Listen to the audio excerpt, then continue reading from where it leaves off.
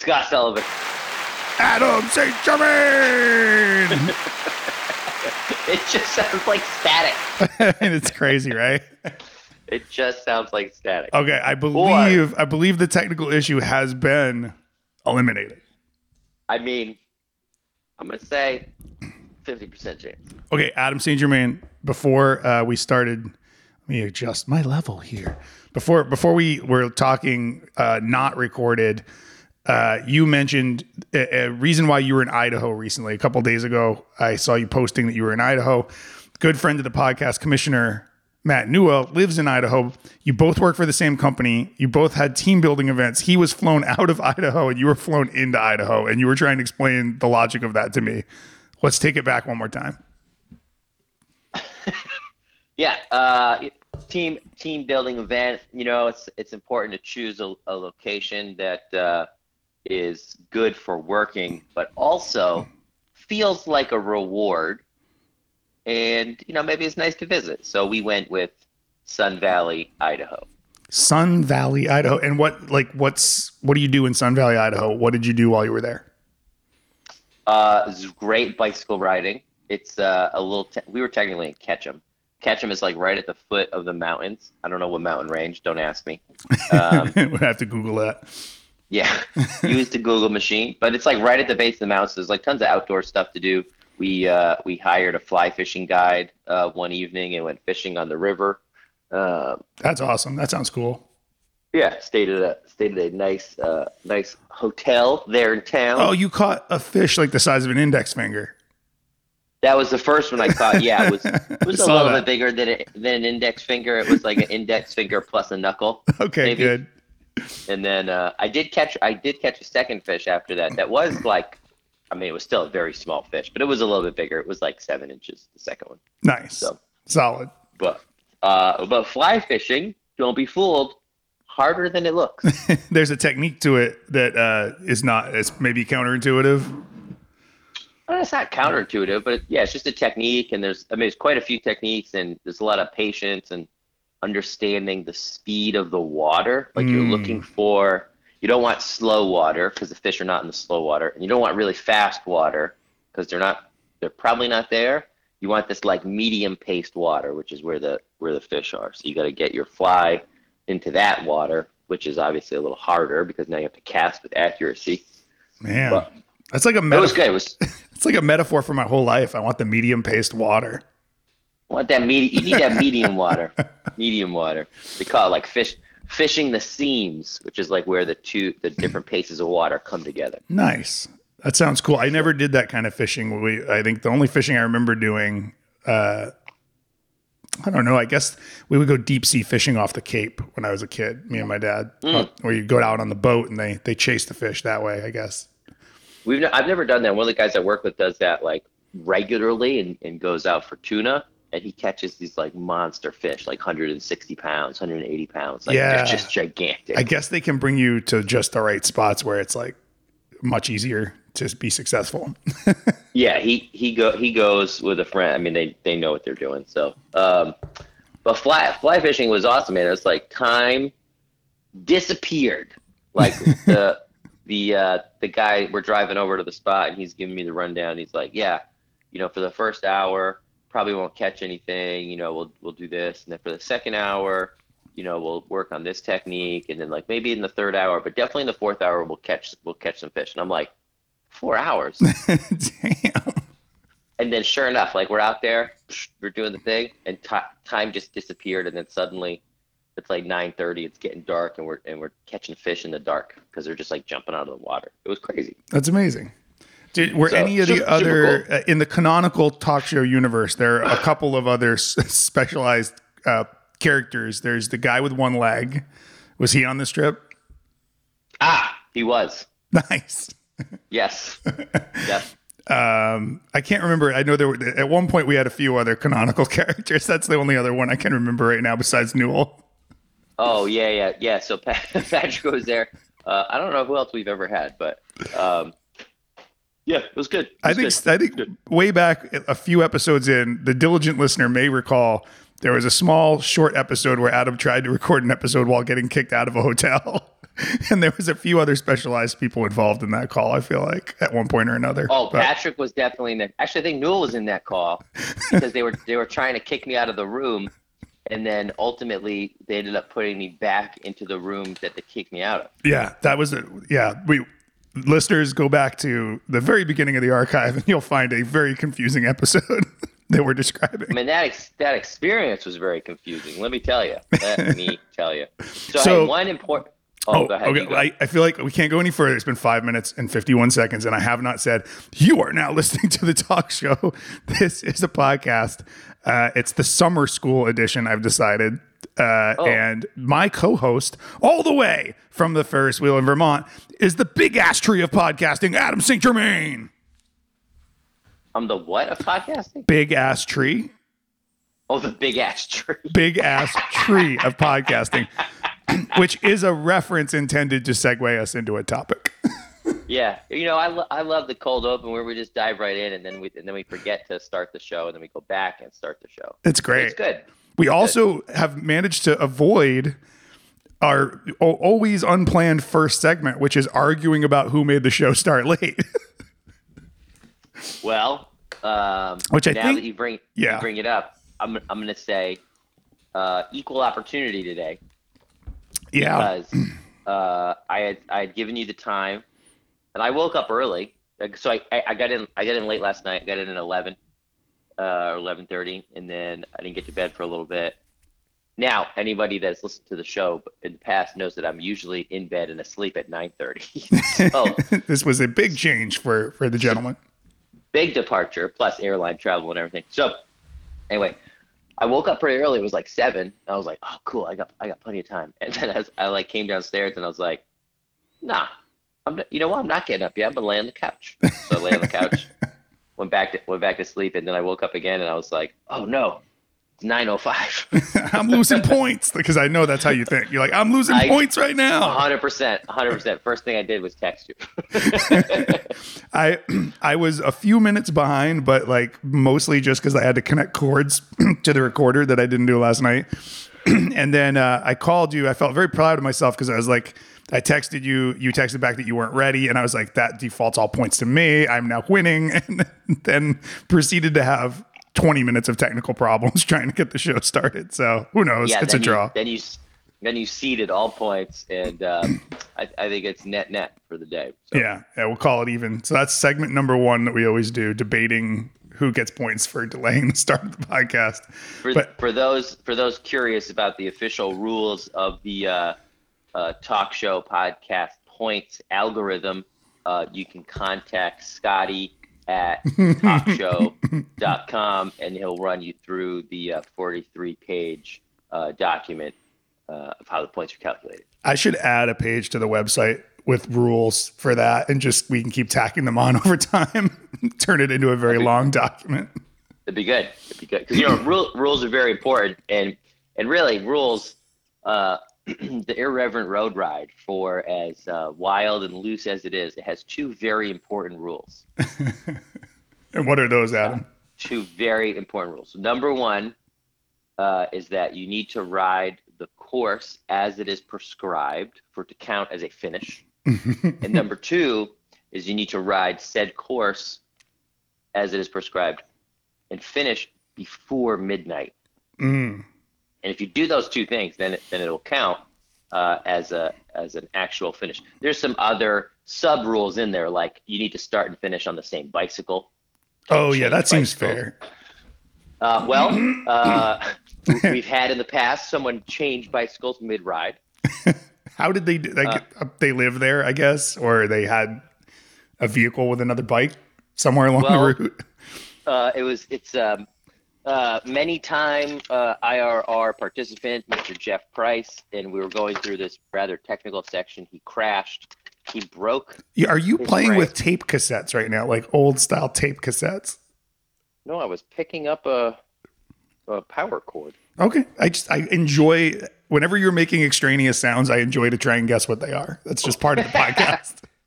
So Jeff crashed in the woods, broke his bike frame. Oh shit. He was okay.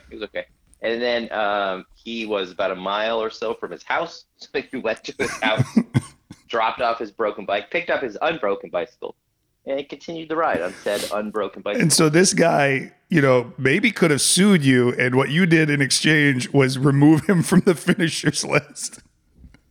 Well, I think after all that, he didn't finish the ride anyway. So oh, okay. Then you're not as cruel as I thought. No. But also, there's people. So this year's ride, it was 148 miles. It was 18,000 plus feet of climbing. It was 78% dirt roads. Dang. And it's a lot of dirt. A lot of dirt roads. And a number of people rode most of the course, and they did finish before midnight. So like really admirable efforts, very impressive. But ultimately they went the wrong way on a one-way road. And now my question about this for listeners out there, IRR, this is year number 11. Adam's been doing this for a long time. Since we've been doing the podcast, we always do a recap episode, which is what you're listening to now, essentially. And the nuance of I've never been able to participate. I wanted to this year, had travel budgetary issues about that. But anyway, the thing about it is you send these people, I think, within a day or two of the event, the course, right? Yeah. So the ride is always on Saturday, and normally I send the course out on Friday, the Friday before. But this year I was a day early and I sent it out on Thursday. Mm-hmm. Now, so they had additional planning time. There this year were, I'm aware of, I just from your social media, 2 particular areas where maybe the instructions were unclear, or what happened? Were the instructions unclear, or what happened? There was the one-way street, and there was a big ass tree, which is why you were the big ass tree of podcasting this week. Yeah. So like, look, let's take the one-way street first. Okay. So you come into Montpelier, by the way, capital city of Vermont, the only capital in the United States of America that does not have a McDonald's. Also, I think people probably assume it's Burlington unless they remember from studying their state capitals that it's not. Yeah, sure. Right. Yep. So it is Montpelier. Which is actually, it's a fun game Allie and I like to play in the car, is if we can name all 50 capitals. I usually do pretty well. I'm in like the mid 40s. I don't think I've ever gotten 100%. There's some I'm thinking of right now. I couldn't tell you, but maybe we'll do that as a bonus episode sometime. we should. But anyway, so you come into Montpelier. You drop through from the high ground up to Hubbard Park, and you come down Main Street, which is exactly what it sounds like. It's the Main Street through Montpelier. You turn right onto Langdon Street, which is a one-way street. Off of Langdon Street, you turn into the parking lot of Onion River Outdoors, which is a retailer in Montpelier. They sell specialized bicycles. They sell outdoor stuff. They sell running shoes. Cool store. Now, here's where it gets tricky. We had a cooler full of drinks at Onion River, some snacks. People got dinner, lunch, whatever. Now you're supposed to leave the parking lot via the other little alleyway on the other side of the parking lot called Hazen Place, back to Main Street, back on your way. What almost everyone did was ride against the one way back to the street. Right. They went into the parking lot, got the cooler, went back out the one way, the wrong way, back to Main Street, and continued on their way. A deviation of maybe less than 100 yards. I'm going to say 60 meters. 60 meters at most. Yep. So that was problem spot number 1. And almost feels like it was included to be a problem. I know. Like looking at it after the fact, I feel like it looks as though I did it as a trap, and I didn't. But I do take access and roadways seriously. And so like when I plan the route, I always make sure that people are on roads that they should be on. They're on places where they have access to. We don't use trails that don't have bike access, etc. So I take that part pretty seriously, and therefore take traffic signs seriously. And if it's a one way, you should go the right way. Okay, so that So was the that one-way was street. That caused problems for a lot of participants. I understand. I will say I did take great joy in sitting on the porch outside Onion River, watching people not go the right way and not telling them. I didn't tell You're anybody. like, this is going to be a fun little surprise for them later. Yep. Yeah. Now that said, I did watch a few people specifically leave, turn around, come back into the parking lot, and then go the correct way. So there was that. Uh, but yeah, it was fine. So it was like mile 85 of 148. Dang. All right. So later on, there was the big ass tree, and you come down this class 4 road, double track Jeep trail thing, and then there's this gigantic big ass tree across the way that there's plenty of room for you to go underneath and continue on your way. Most people did, and then they clambered down this like gully that was a shit show, which is short. It's only like 50 meters. The couple of people that did go around the block in Montpelier, for whatever reason, decided to go around the big ass tree on this little ATV trail that just like looped around it and spit you out on the other side. So The instruction, technically they left the trail. yeah, for sure. Yeah. Yep. Which the whole reason that's important is that if you stay on the class 4 road and you go under the tree, you're on the legal public right of way. So you have access there, you're within your bounds, you're where you're supposed to be. If you leave the class 4 and you go around the tree, you're now on private property. You're not where even you do supposed have, to. Yeah. You could get shot at. It's Vermont. It's rural Vermont. Who knows? Could be, yeah. Or somebody could high five you. Could go either way. Unpredictable. Very unpredictable. Yeah, so it's then you're where you're not supposed to be. You could get ticketed. I mean, it's a whole thing. So anyway, I think there's a picture on your Shorthanded Shovel social media, or maybe it was in a story, I don't know, of the tree. But the tree is documented, I believe.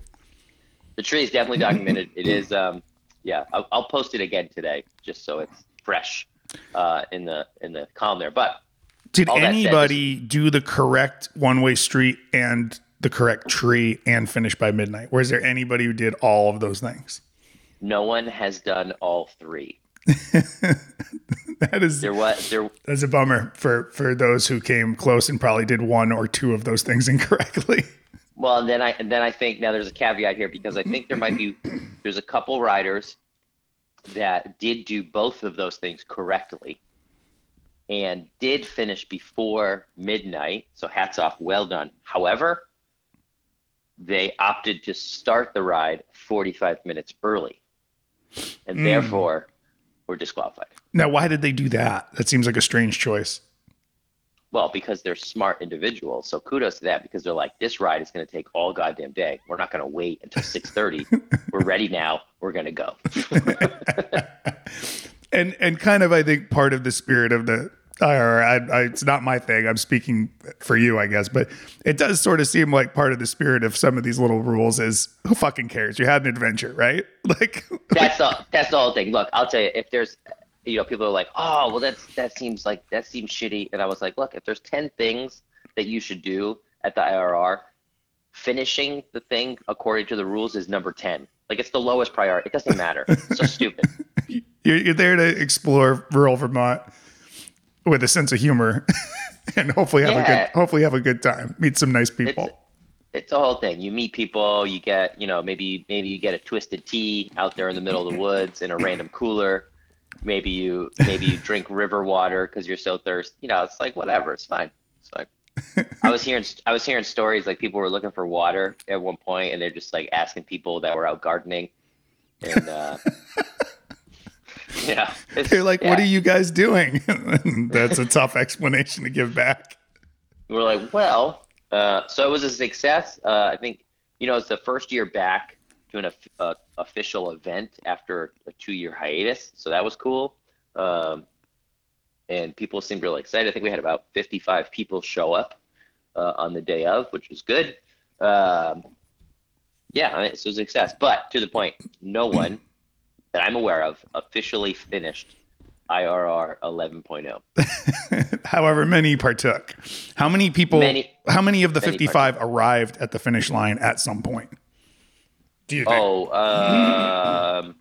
Which is another way of asking how many people abandoned at some point out of the 55. Yeah, well, they all had to come. I mean, they all had to go back to the finish line just to get their car for the most part. A couple people, yeah, not many. So a couple local guys just ultimately at some point decided to go home, which is fine. They're like, you know what? I'll get my car tomorrow. I don't care. And then I know a couple people called for a pickup at random points.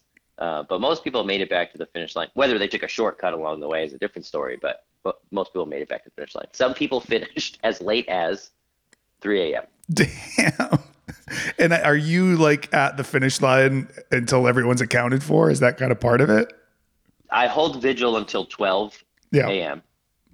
And then after 12 a.m., you are officially no longer part of the IRR. You are on your own. You've been released from your involvement in IRR. You've been released because the insurance policy is just for that one day. Which we won't drag onto the air for more than a second, but there was an issue where you thought maybe it wouldn't be insured this year due to some technicality, and that got cleared up.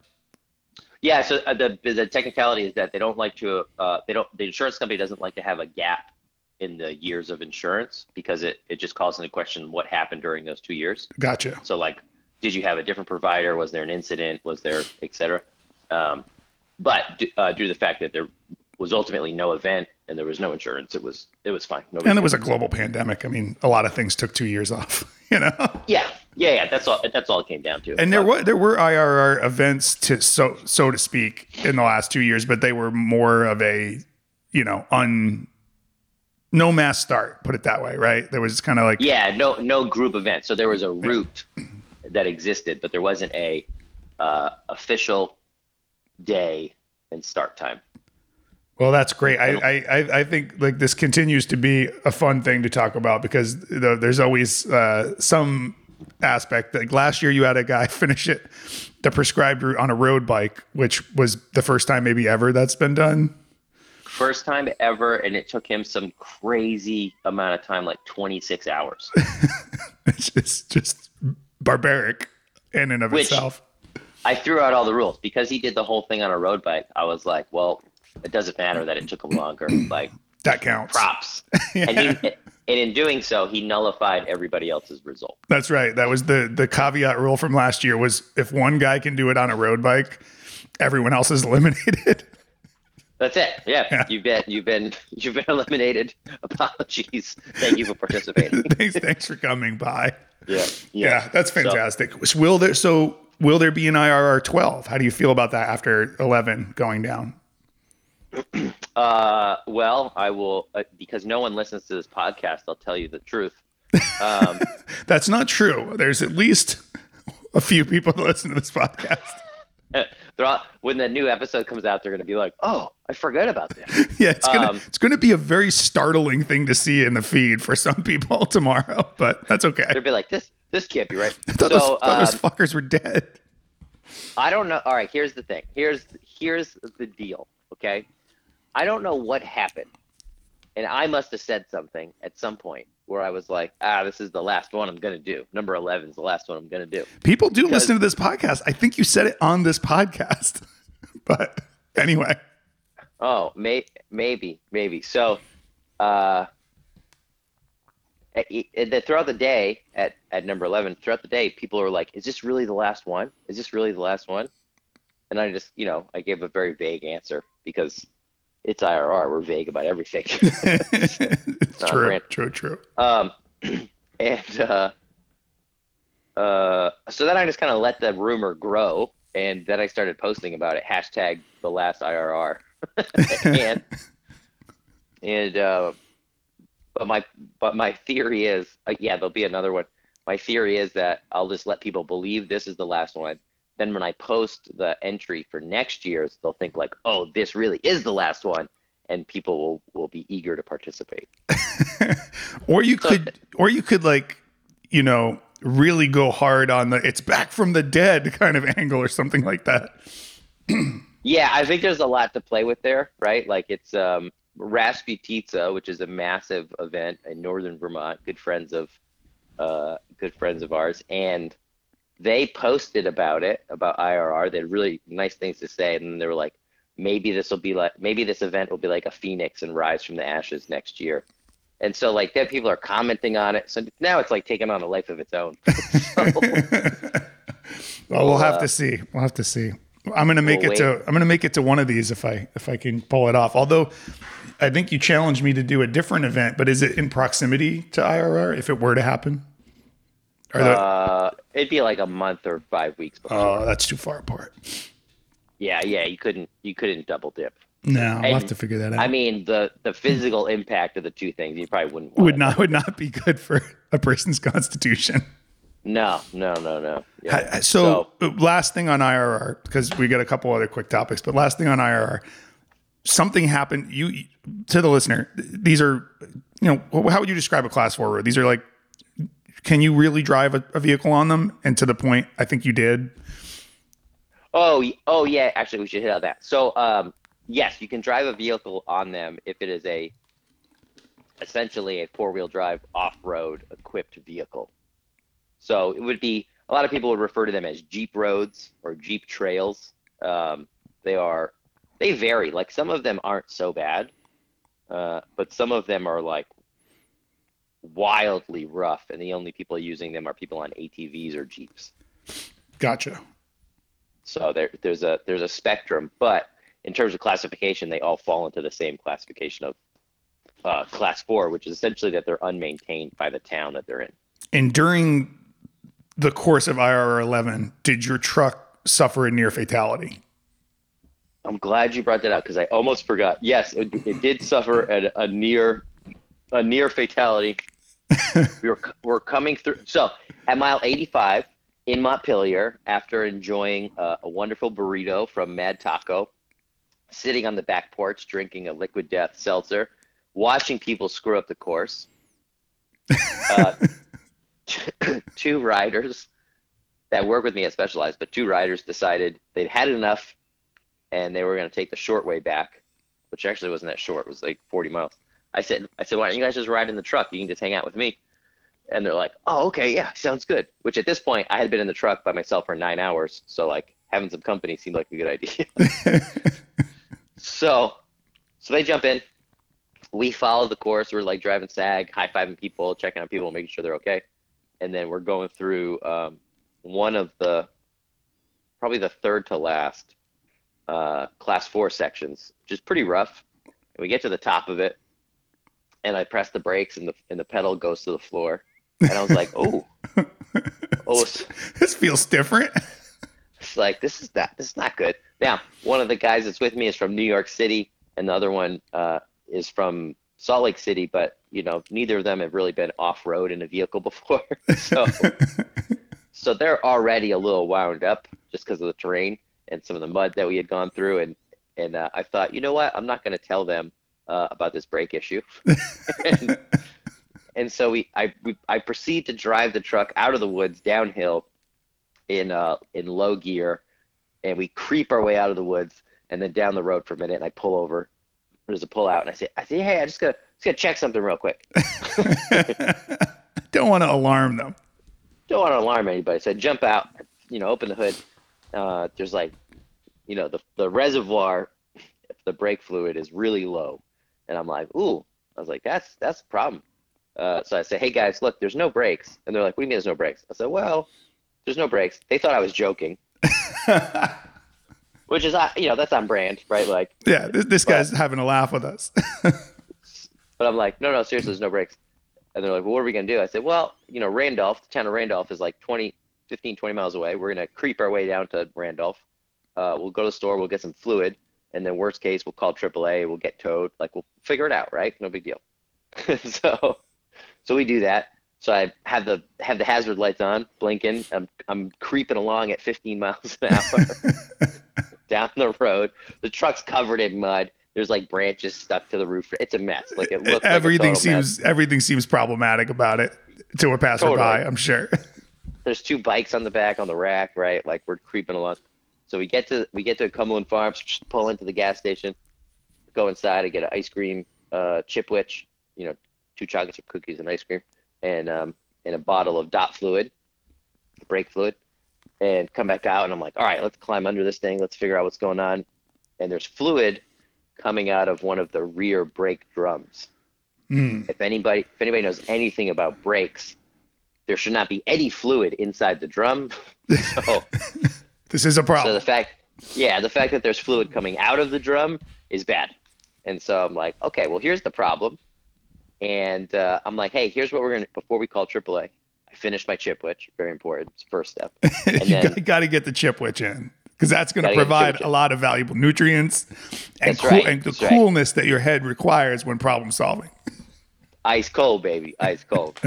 So jack the truck up and then get the rear wheel off, and I'm looking at the drum, and I'm like, I think in my mind we decide that the piston inside the drum has pushed outside of itself and fluid is coming out of it. So if I can take the drum apart, I can then push the piston back together, reseal it, put it all back together, and we'll be good to go. So I'm confident we're going to be able to figure this out. So we break out the tools. I'm hammering on it, literally, to get the drum off. We get the drum off, pull it apart. It is what I thought the problem was, but the piston hasn't come out. The seal on the piston has a rip in it, and fluid is just coming out of the seal. I was like, well, again, can't fix that. Not good. Not good. So I'm like, I don't know what to do about that. Then one of the guys that was with me in the truck, John, he starts chatting with this guy at the gas pump. This guy comes over and he's like, oh, hey, you got a little truck problem? I tell him what's going on, and he's like, oh, yeah, you got vice grips? This is my favorite thing about mechanically minded individuals is your problem was an exciting opportunity to them. You know? Oh, yeah. This dude was so psyched to help out. He's offering to go run to his house to get stuff if we need anything. And, we're talking through options. But ultimately, it comes down to this guy, Bruce, which I got to post a picture of Bruce. So Bruce, he goes, you got vice grips? I was like, yeah, of course I got vice grips. He's like, you got zip ties? I was like, yeah, we got zip ties. He's like, all right, here's what we're going to do. He's like, you're going to go under there. You're going to find the brake line that runs to that rear brake. You're going to clamp the vice grips onto it. You're going to zip tie the vice grips closed so they don't pop open. And then you've essentially isolated that rear brake, and the brakes will feel brand new. And I was like, all right, man, let's do it. So I jump under there, clamp the thing, zip tie it, duct tape the vice grips to the axle so they're not bouncing around.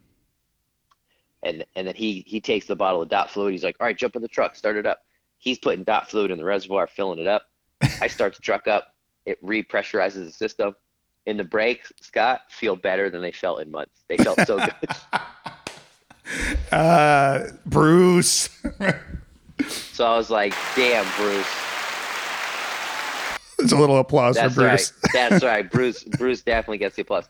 All in all, the actual fix, once we knew what the problem was, 30 seconds. Took 30 seconds. Done. So then, what a beautiful IRR moment. Bruce fixing the brake line with the weird ghetto solution that actually was fantastic. It sounds like. So it gets one step better, one tiny step better.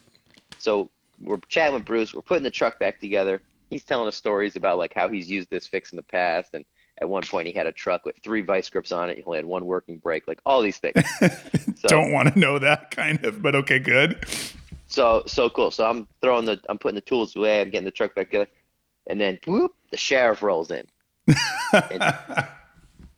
And she pulls right in front of my truck, blocks me in, rolls down her window. She's like, "Hey, you got a little truck trouble?" And I said, "Yeah." I said, "Here's what happened. The brake went out. We chatted with this guy, Bruce, local guy. He helped us out, gave us a fix. We got it all squared away. Feels really good." And she goes, "Oh, did you pinch it off?" She was going to tell you the same fix. Yeah, she knew the fix. She totally knew it. And I was like, yeah, that's exactly what we did. It blew my mind that she knew it so quickly. Instantly. And, instantly. Do you suspect, as I do, that Bruce has maybe also taught her this trick at some point? Well, no, I asked her. I said, listen, I've never heard of this. I said, I'm amazed that you knew it so quickly. I was like, why does everybody down here know it? And she told me, she's like, oh, I went to automotive school. I was Oh, like, all right. okay, got it, got it, Go got it. go off, So Queen. yeah, so she was super dialed. So then she's chatting with John and stuff while we're packing up, and she was super nice. And we get everything packed up, ready to go. High five the sheriff, get in the truck, and then drive back out onto the course to see some of the riders coming down the hill in the dark, the final hill in the dark, and give them some water, and then meet them at the finish line. All worked out. Everything's good. The truck though still has vice grips on the rear brake because they haven't fixed it yet. Wow. So That now, is, granted, I was in Idaho for most of the week. The parts are on the porch, so I will fix it soon. yeah, we're not judging, but that Don't judge. don't Don't drive judge. that around too much in the meantime. So anyhow, there you go. That's great. Love it. That's IRR. It's always an IRR 11 in the books. Could be the last one ever. Don't count it out be. though. Who knows? Could be. So we're getting on in our time here for today, but we got to talk about one thing we talk about on the podcast: stupid goals. What are our stupid goals for the summer, Adam? We've been off the air for some time. I know you've been doing some stupid stuff of your own, but what are your stupid goals for the summer? You got any? Yeah, I don't really have any at the moment. I've just been like chipping away. I do have some like specific strength number goals, but they're not due until like March. And so that's like just certain weights and things like that. So slowly chipping away at that, but I don't think I have any stupid goals at the moment. Okay. I'm doing some rowing this month because you challenged me to. Very stupid. But Which you're a third of the way done already. a third of the way done. I think what was the challenge? A 5K, a 10K, and a half marathon in the month of July. Yes. So 10K should be this week. I was going to do it today. I don't know if I'm going to get to it because I spent this morning having tech problems with my recorder, but I'm definitely going to row today, whether I do the full 10 or not, because I have to. Did you do the 500s yesterday as planned? No, I got distracted. Yesterday was very distracting. I hung security cameras around talk show headquarters. Just like a, basic home security system stuff, like a doorbell cam and stuff like that. Yeah. At my wife's request. And, I don't know. I'm bad at everything technical. So like it just took me longer than it would take a normal person to do that. So, Well, speaking of Idaho, Newell was spying on me on his doorbell cam as I was returning things to his house. yeah, he sent you our text thread a picture of you in front of his house that just said, I think Adam's breaking into my house or something like that. Yeah. Which was rich. So- I like that. So that was funny. So I saw Newell on the day I arrived to Idaho, and then I saw Newell on the day that I left Idaho. Actually saw him in the airport. And during that time, I went to his house and in his garage, but at no point did I ever spend any time with Newell in Idaho. It's just so strange. So, Yeah, I special. mean, we had dinner together on the first day. That And so he went to California to like the headquarters while you were in Idaho. Is that what it was? No, they went to Southern California. Oh, okay, cool. And then I don't know if you saw on Instagram, he went to like the Top Gun house, which looked like a tourist thing, and they have like the motorcycle out front and like the whole deal. I did not see that. I have to look that up. That's awesome. Yeah, I gotta ask him about it. I don't know if it was like just near where they were. I was a little confused about it, but it looked pretty cool. Have you seen the new Top Gun movie? I have not. I have not No. either. I did go to the movie theater a couple times recently with my son. We saw the new Minions movie. Supposed to be good. It was good. And I'm totally blanking on what we saw before that. It'll come back to me. But anyway, we've been to the movies a few times since, a long movie drought due to the pandemic. And it's still a little nerve wracking, but, I it's don't think okay. I've been back to the theater yet, but I've been on a flight, so I've watched a bunch of movies. There you go. Yeah. Okay, quick travel topic. As the listener will know, Adam travels for work a lot. That stopped for a while during the pandemic, but it's back. I'm just as a curious person, what is your experience of travel been recently in terms of how are people behaving? Are we seeing a lot of masks off? Are they still even required on? I don't think they are. No, masks are no longer required in the airport or on the flight. And what are you I'd seeing say out there? How are people rolling? it's like 50% masked to unmasked. Mm, Um, yeah, I mean, I'm still in the mask camp. I feel like, yeah. somebody asked me about it. They're like, "Oh, do you still travel? You wear a mask when you travel?" And I'm like, "Look, I made it this far, wearing the mask, and I haven't gotten sick, and things have been going pretty well. So like, I'm just gonna keep doing what I'm doing. Seems to be working for me." So I think that's fair. I feel like we could have that whole topic. I don't want to like go on record saying anything specific about masks other than you should wear them in any place that, it seems like it'll keep you safe. And, but I just think planes is like I mean, I'm almost like, why would I don't know if I can back this statement up, but I almost feel like maybe the mask forever on planes. I mean, planes are so gross. that's what I said to Allie. I was just like, I think I'm just gonna wear a mask in the airport. Like that's it. Like that's just what you do. I'm not talking It about seems. everywhere in the world or everywhere in life, but that little tube of recycled air is not great. Yeah, yeah, yeah. So I'm all for it.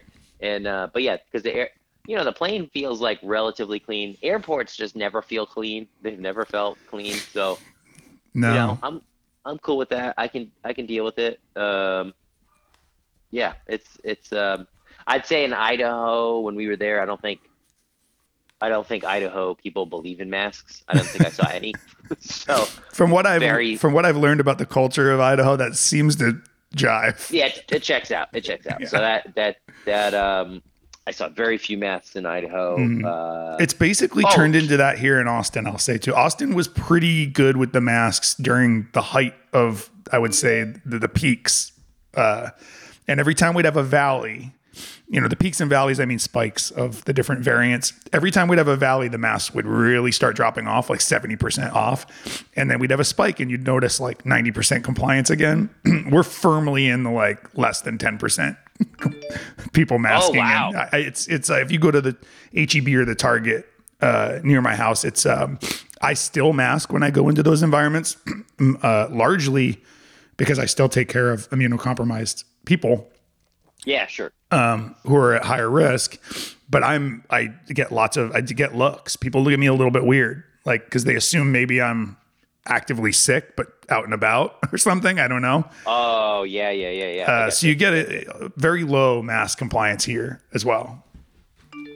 Yeah, it's Vermont. I think Vermont is still like on average, in the comparatively, I think they're still higher, but it's probably like 50% when you're out and about at the grocery store and those things. So Yeah, you you just know, gotta make decisions that make sense for you, right? If you're somebody who is young and healthy and you feel confident and you're not frequently around other people who you may present a risk to, do whatever you want to do. It's a free country, but I think people have to be aware that them getting sick can have ramifications for other people than themselves, right? yeah. Well, you just take them horse tranquilizers, you'll be okay. That's right. Oh man, we haven't done a Joe Rogan segment in a while. But I've deleted him from my awareness, really. I don't listen to that podcast anymore, really kind of check in with him. But Well, it's not even on. I don't even know where to get it anymore. I believe you have to be a Spotify subscriber. I Oh, think. it's on Spotify? Yeah, so Spotify bought exclusivity to his content, the video and the audio, for $100 million. That sounds like a bargain. And at that time was when he also moved to Austin at the time of that deal, because as an Austin resident, he saved about $30 million that would have been Because of taxes? taxes. Yeah. Ah, I see. Yeah. So he did a big tax dodge by moving here. So Well, I mean, respect. I look, mean, hey, it's his choice, his money. if I was under that big of a tax burden, I too would be moving to Austin, Texas. I think that's how he felt. I think he was just like, this is a big chunk of money. Like, am I going to give that much of it to California? Which Right.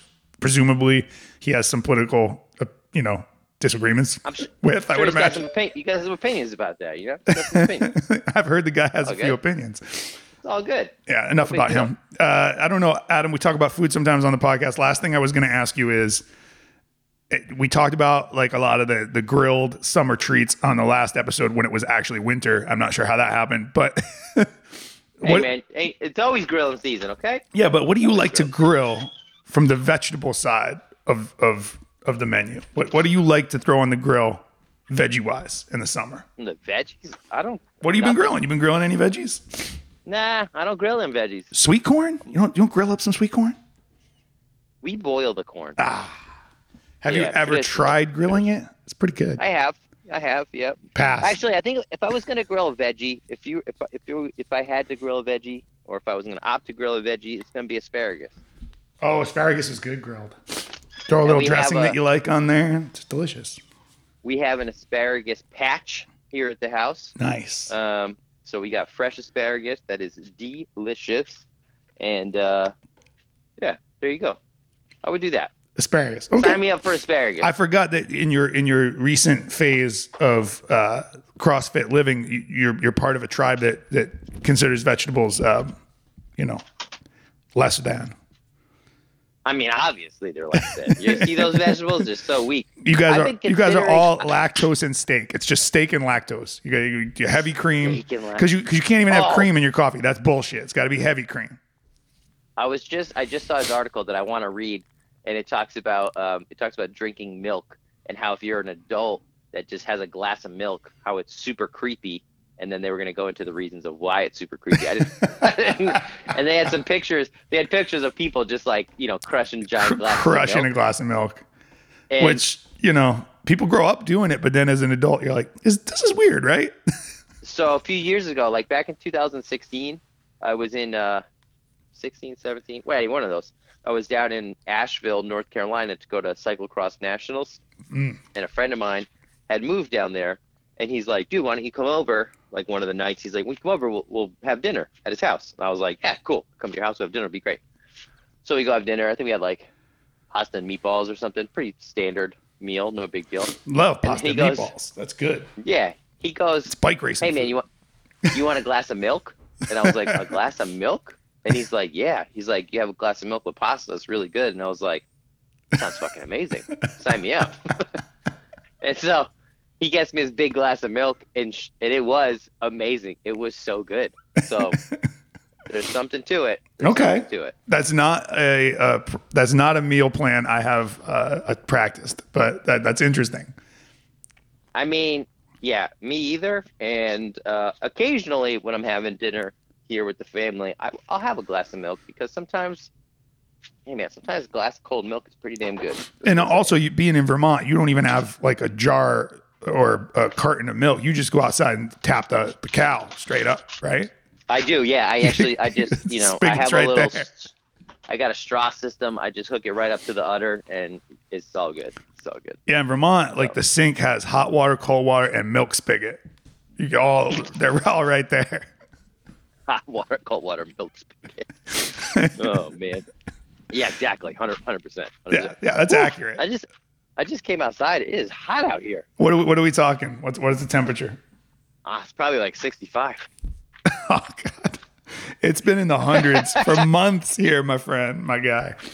Well, so that was the big joke. So we were in Idaho, and originally with the sales team, we had talked about going to Bentonville, Arkansas, because they've made some big investments into mountain bike trails there in Bentonville. So it'd be fun to go down there, ride the trails, etc. And but then we decided, no, we don't want to go to Bentonville. It'll be too hot. So we decided on Idaho. Won't be so hot. We get to Idaho, and on Tuesday when I arrived, it was 105 degrees. Yeah, they had quite a heat wave there, or maybe still do. I don't know, but they did. It was so hot. So yeah, win some, lose some. Yeah, same thing here. Real hot summer. Just hoping the grid continues to allow us to have air conditioning. Yeah, what's up with the grid? What's going on there? I don't know. Update? Honestly, it's been fine so far. Knock on wood, knocking on my desk. But it's, allegedly being pushed to the limits. But I've actually not seen it fail in a summer. The major fail that we experienced was in the winter. So I don't really know what to make of it. But we had a 107 degree day about a week ago where the heat index was 111. And we made it through that day, which I'm sure must have been a huge spike in usage. So I don't know. Like, I have no faith in the state of Texas, but somehow they usually keep the lights on. So I guess I had to try and have some faith or optimism. I mean, maybe more I guess optimism than faith. it's working for the moment, I guess, is the thing, right? Yeah. For the moment. The real question is, if these trends continue, what do you do? At some point, the grid has to be fixed, or the environment has to be fixed, or ideally both, right? I think what you do is you leave. You're like, oh, "I'm outta here." that's a separate. Yeah, the long-term plan for talk show headquarters is undetermined, but I didn't know this. I wasn't suspecting that, or suspecting. I wasn't expecting that Idaho would have a high level of tacos, Mexican food. Really? And I wasn't thinking about the agricultural workers that are there. So there's a lot of farming there. So there's a lot of folks that come up from Mexico. And they bring the food and the culture with them, which is. And they bring the food. So we were there on, I think it was Tuesday. Yeah, it was Tuesday. And then we were looking for lunch, and there wasn't anything like too appealing near the hotel. So we just we searched for best burrito Boise, which led us to El Chavo. Ooh, that sounds good. Yeah, so the guy who was running the navigating, he goes, "Hey, this place is called El Chavo. It's got 4.7 stars on Google." I said, "Yes, okay, sign me up." So we drive over to it. It's a food truck in a parking lot. Nice. And I was like, one of the guys was like, "Is this the spot?" I was like, 100% this is the spot. That's a good start. You want food truck. Yeah, so we get there, food truck. This is like these two ladies running the food truck, and they had and the other guy was confused because the taco plate came with 5 tacos. And he's like, "I don't want 5 tacos." And I I was like, "No, dude, these are street tacos. Like, they're tiny." Come on. How do you not know? 5. Yeah, I was like, "You need 5. 5 is a minimum 5. Anyway, so we get the tacos from El Chavo, and it was like off the charts. It was so good. They had these hot sauces that were like out of this world. It was amazing. That's great. Highly recommend. How do you spell this? Do you remember how the second word there is spelled? I think it was just Chavo. Yeah, Chavo. Nice. If you're out in that area of the world, check it out. Newell. You're in Idaho. Go, Newell. You're already there. Yeah, I don't think I asked Newell about it. I said, "Hey, man, have you been to this El Chavo place?" He had heard of it. He was aware of it, but I don't think he had been to it. So nice. Awesome. Oh, what's in the bag? I hear a zipper. What's in the bag? Oh, sorry. I'm opening my bicycle bag to get my helmet. There we go. And a can of I got a can of so many zippers on this bag. It's a lot of zippers. Well, that was the helmet case. I got a can here of canned buffalo, and then another can of canned bald eagle, which apparently you can only get in Idaho. See, is that like un-American to have a can of bald eagle? I don't know. Have you ever eaten bald eagle? No, it is it. I mean, I can't even imagine it's canned, but like, is it like, I don't know. I don't even know what question to ask. I'm not sure if it's like preserved, if it's in water. I don't really know. Yeah. You let me know how that goes. We'll post some pictures of that to the talk show Instagram. Bring it back from the dead. Yeah. I mean, the store I bought it from, like, I don't know if it was so up and up. So like maybe it's not even. It's probably chicken. I mean, it's probably chicken. Probably chicken, right? You know what? Let's hope it's chicken. How about that? For America's sake, let's hope it's chicken. For America's sake, let's hope it's chicken. So, yeah. Do you have bald eagles there in Austin or no? There are some. I don't typically feel like I see them that often. However, one of our cancer patients is a photographer, and there was a bald eagle living somewhere like near the Capitol at one point in Austin. And he documented that. He lots of pictures of that bald eagle. So I've seen it by virtue of this gentleman's photography. Well, that sounds cool. Which is very cool. Good, very talented photographer. Nice. All right. So we do have some, but I'll take it. Because Texas, good America. I was talking to somebody, and they were telling me that Alaska has the highest concentration of bald eagles of anywhere, and that like you just see them, they're like pigeons, they're just everywhere. That sounds about right. My brother-in-law, who just moved back to Austin 2 days ago, was the photographer for the Ketchikan Daily News in Ketchikan, Alaska for the last couple of years. Seen lots of pictures of bald eagles that the gentleman has taken, and they're beautiful. But yeah, you get the feeling that they're not that hard to find in that part of the world. That's wild. We have a couple here that we see like every so often. Not quite, like pigeons, but regularly. Yeah. Oh man. Well, So, I think we covered it. I think we did all the things. I got a question Yes. related to F1. Oh yeah. Love F1. And do you watch any of this extra F1 content where they have the drivers play these games, trivia games? I have only seen a moment of that once, I think, and it was very strange. It was like one of the drivers having to kind of dating game show style guess the preferences of the other driver. It was very weird. Yeah, that checks out. But in general, I watch the F1 practices, qualies, and races when I'm around and able to pretty religiously these days. But I don't watch much of the before and after. I catch maybe the podium and then I go on with my day. Yeah, I don't do much of before and after, but I've been enjoying watching these funny trivia things. and so last time I watched it, it was they had to guess the stats of their teammate.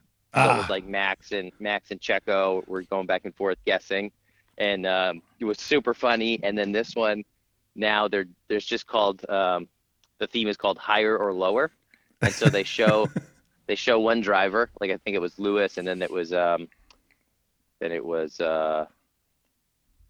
blanking on his name, the Japanese kid. Suki.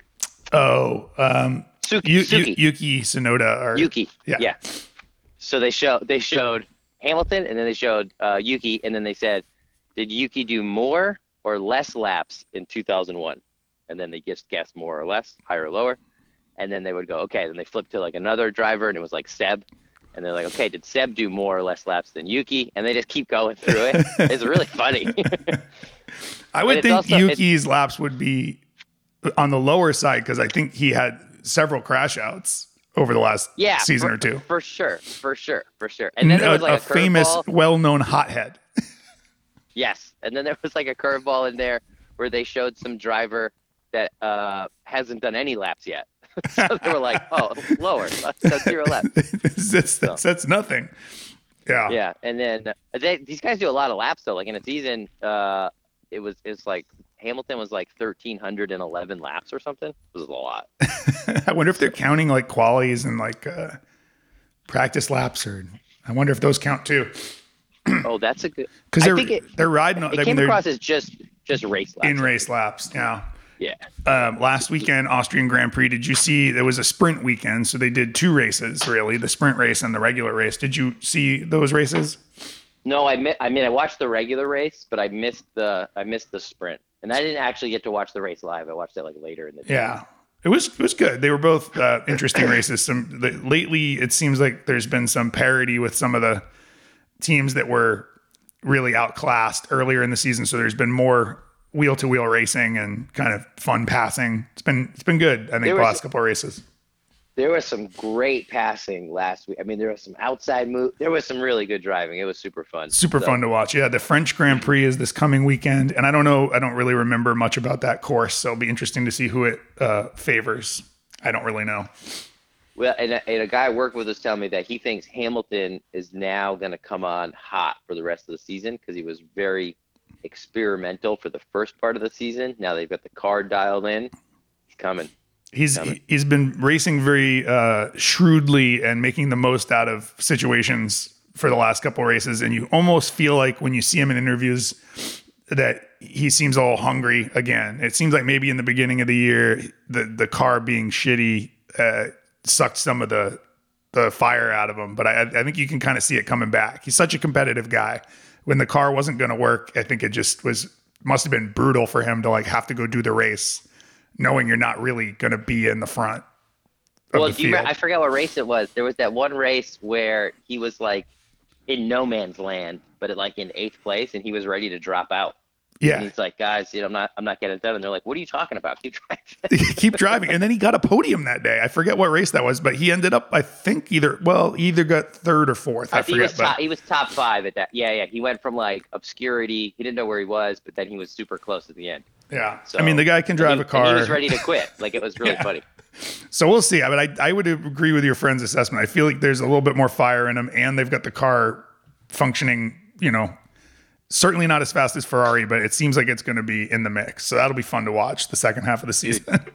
Ferrari was crushing in Austria. They were just like, those cars are so fast, they just can't. It's almost like they've hit a limit where the car doesn't really want to go that fast for that long. It just catches on fire. That's kind of a problem. Well, that's right. That was Sainz last weekend, right? Like, his car blew up. They didn't blow up, but you saw that part of the race though, like in the highlights or whatever when you rewatched it? Yeah, doesn't he just drive straight off? Yeah, he drives straight off because he knows that the car is blowing. Like, he feels that the engine's gone out. But then the funny not funny, it was only funny after he got out of the car. But the tense moment was when he pulls up against the safety wall. And you can see that he's thinking about trying. It catches on fire. It catches on fire, but he can't see the fire at the beginning. So he's trying to throw the car in reverse, and I think see if he can get back to go to the pit. But he doesn't know that the car's on fire for like about 10, 15 seconds. And then when he realizes that the fire's really going, and he got out and he was fine. But there was a moment where it was like actually kind of scary to watch live because there's like, he doesn't know that fire's there. Is he going to get out in time? Because they have a couple pieces of the car they have to move to get out. And it was a little scary for a minute, but he made it out. Yeah. So they got to take off that shroud, like that thing over their shoulders. Yeah. Whatever, I don't know what it's called, But yeah, you could see like someone must have been in his radio in his ear because he's trying to throw the car in reverse and someone must have been screaming, "It's on fire! Get out!" Yep.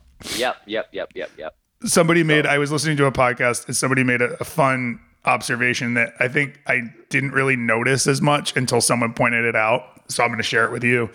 And it was like, whenever you hear the race radios, if you really listen to it, the tone in the pit wall is always like the pit wall tone. It's like, time to push, Max, push, box, very like professional. But then when they cut to like Max Verstappen or Hamilton, there's always like a little bit of terror in their voice. It's like, I can't feel the brakes. Like, they're like screaming. Like, there's like, when you really listen to it, there is like at least 10% fear in their voice most of the time. Yeah. Well, I mean, they're going 200 miles an hour in an unpredictable, rocket ship of a car. In a toy. They're driving a toy around at 200 miles an hour. If there isn't like a 10% of you that's actively a little bit afraid, then you're, I don't know. Maybe something's broken. Something's broken. And maybe Max Verstappen's the only guy who really, but you get the feeling he's a driving robot, but then when you hear him on the radio, he sounds panicked half the time.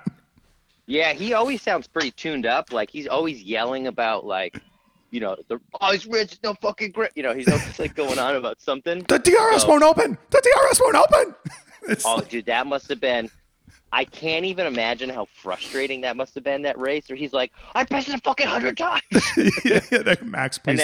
Max, please stop pressing the button. Max, please stop pressing the button. Press the button one time, Max.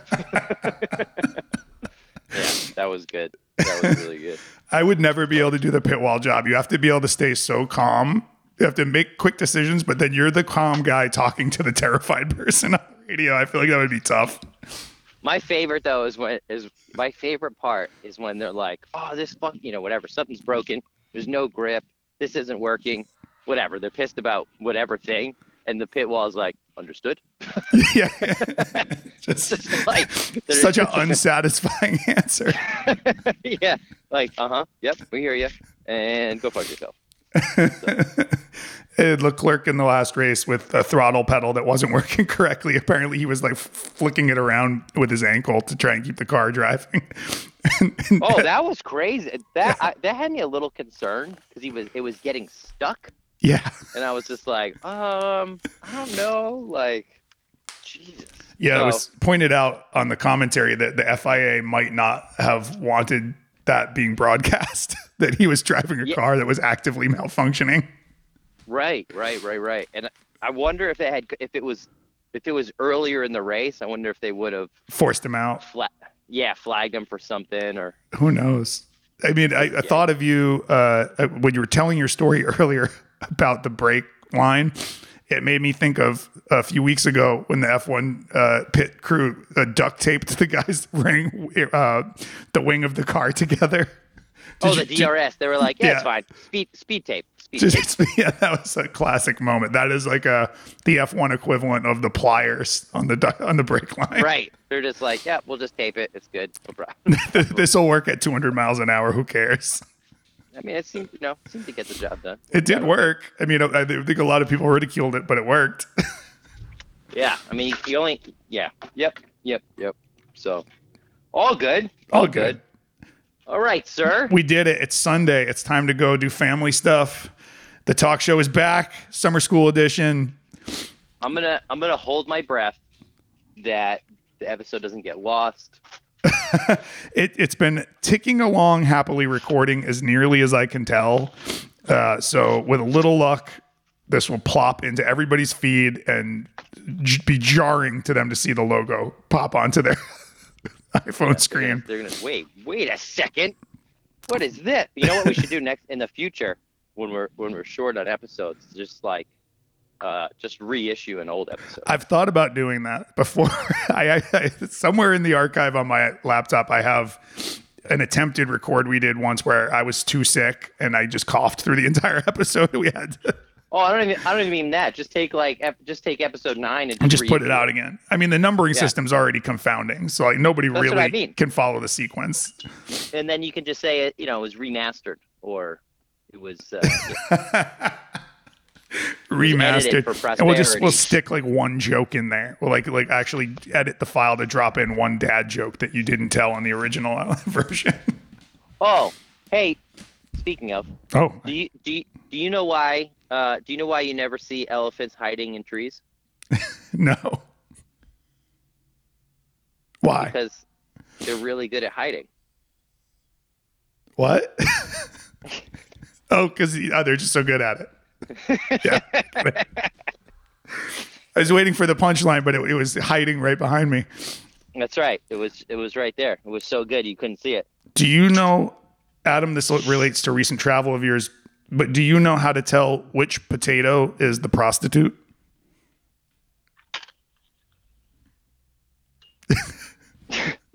No. It's the one with the sign that says Idaho. Oh my God. Wow. That's dark. I'm sorry. Wow. That one's for Newell. He can have that one. I'll gift it to him. Newell. Newell. Gotta say his name go to correctly. his Instagram. Check out his arm. He crashed his bike. He's all cut up. Today? I mean, he crashed it the other day. But. Oh man. All right. Well, get well soon, Matt Newell. We're gonna wrap it up here, Adam. We did it. We did it. Summer school. Everyone, have a blessed day. This podcast has ended. Let us go in peace. You got a rim shot Nailed on that it. one. Nailed it. That was good. Nailed it. Have a lovely Sunday, right. my friend. Talk to you soon. You too. See ya. Bye. Long time ago, I had a dream. Somehow things work out much different now.